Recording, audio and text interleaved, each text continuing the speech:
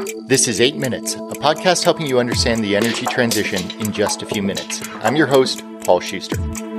New York City claims that 70% of their emissions come from the built environment, and controlling those emissions goes way beyond simply changing out a few light bulbs. Sure, putting more energy-efficient equipment in place, weatherizing the building, electrifying the thermal load, those are important, but so is optimizing the use of that energy over time, using it at times of low cost or low emissions. That's where smart building management comes in. I talked with Joe Aamidor of Aamidor Consulting about smart building management systems and the role that they play in helping commercial buildings decarbonize and access value in the energy transition. 8 minutes. It's how long it takes for the sun's rays to hit Earth, or about the amount of time that TCU had a fighting chance against Georgia in the national championship this year. Ooh, sorry, frogs. Let's get it on.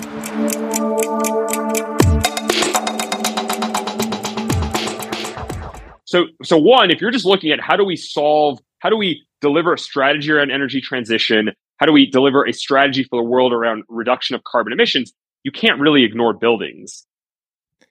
The built environment is a big source of emissions. At COP27, the UN reported that the sector accounts for 34% of global energy demand and 37% of global CO2 emissions.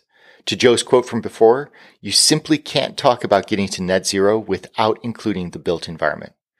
Joe Aamidor is a guru in the commercial building space, helping building owners, investors, property managers, and startups address how to decarbonize and operate these facilities better. He joined me to talk about the role that smart building management systems play in helping address these issues. But first, a definition of building management. But I tend to think of smart buildings as really more focused on both the back of the house, so things you don't see as an occupant, but you would see if you're the energy manager, you would see if you're the facility manager, you probably see to some degree if you own that asset, that building. And then there's the front of house, the experience that you have as a visitor, as a worker, as an occupant, as a tenant. And so building management is everything that goes into that. Systems have been developed over decades to help optimize facility management. Building automation systems or building management systems have existed for years and enable basic automated controls to help maintain and operate buildings. Think controls on elevators or lighting systems. Smart systems take this a step further, gathering the data and intelligence required to optimize the facility, lower energy and costs, and reduce emissions. For instance, Joe talks about how smart systems can help to change how maintenance is even considered within a building. Another way to think of this is moving from a schedule-based maintenance approach to a condition-based maintenance approach. So think of an air filter. At your house, you might change your air filter every 3 months, every 6 months, something in there. We have a smart thermostat. It actually tells us when you need to change your air filter, and it's based on runtime hours. So it doesn't have to do with how long has it been. It has to do with how much time has your HVAC system actually been running. Smart building management systems enable a data-driven approach to facility operations and maintenance, and they can drive significant value across a number of different levers. Energy costs, for instance, is certainly one of them, as is security, tenant comfort or tenant expectations, as well as maintenance costs. And Joe even argues that sustainability, writ whole, can be enhanced via smart building management. Many vendors, in one way or another, can help you save energy, and they oftentimes talk about that in case studies, for example. So that's one. I think the sustainability angle is related, right? If you reduce energy in a building, you're probably reducing the carbon emissions in that building or of that building. And that has an impact on reporting. A lot of organizations and kind of different levels of adoption, again, by different asset class, but there's a lot of reporting to say these are our carbon emissions. This is the trend over time. This is our goal. And now you're starting to see a lot of institutional owners of real estate. That could be office, that could be warehouse. They're saying we have a plan by 2030, 2035, 2040 or beyond to get to net zero. And a lot of that is based on data today and then tracking out where do we want to go. The smart building market is still relatively nascent, but it's growing fast. Introspective research suggests that just the technology underpinning this sector today is about a $9.2 billion market with a growth projection of $25 billion by 2028. Globally, once services, analytics, installation, and all other aspects of smart building technology is factored in, the market could reach $121 billion by 2026.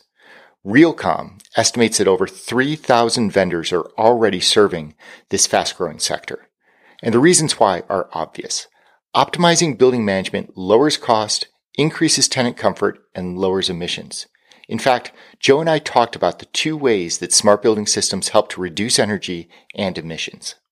There's a lot of waste in buildings. So that can be anything from simple things. The schedule isn't quite attuned or in tune with when people are there. Maybe that's we heat and cool the building all day, all night. We don't really need to do that. If you're in Texas or Florida in the middle of the summer, you don't just turn off the air conditioning system overnight, but you maybe don't need it to be 72 24 hours a day. Maybe it can drift up to 75, 77. That will save energy. That is a net positive, but people can still be comfortable. Right. So what we're doing is we're reducing waste, reducing the load and the amount of energy that you're consuming just on that basis, right? And then the second part of it is really around this demand flexibility that you so elegantly described for us, which is to sit there and say, given certain price signals in the market, all right, which is the traditional demand response type of reaction, given price signals, can I adjust my energy load based off of that so that I can save money or not spend as much, if you will. And more recently, as we shift towards more of a carbon signal or an emissions signal from the market, can I adjust how I'm using energy to be less carbon intensive over time? So, to clarify, smart building management systems help reduce emissions by both reducing the wasteful use of energy, but also by shifting load to different time periods in order to take advantage of cleaner grid generation, or to just simply provide the grid with the flexibility it needs to keep running. And this can create significant value for landlords and property managers. Ericsson submits that smart buildings can recognize annual energy cost reductions in the range of 10 to 15%. And that doesn't even include the cost savings from proactive, condition-based maintenance or the increased value recognized from improving tenant density or comfort. Building owners looking to invest in smart assets are wise to start with a building assessment, evaluating the current state and overlaying on top of that the capabilities that emerging smart systems can provide. And whatever path is designed, it doesn't need to be a full, complete renovation of the building's operating system. Legacy building management systems continue to play a role, but both McKinsey and Joe insist that smart building assets can be almost modularly installed over time, each focused on a specific area, such as lighting or tenant access. And that can provide a lot of flexibility to building owners who may not know where to start. Your assessment can really reveal where those low-hanging fruit are. Lastly, smart building systems are just emerging.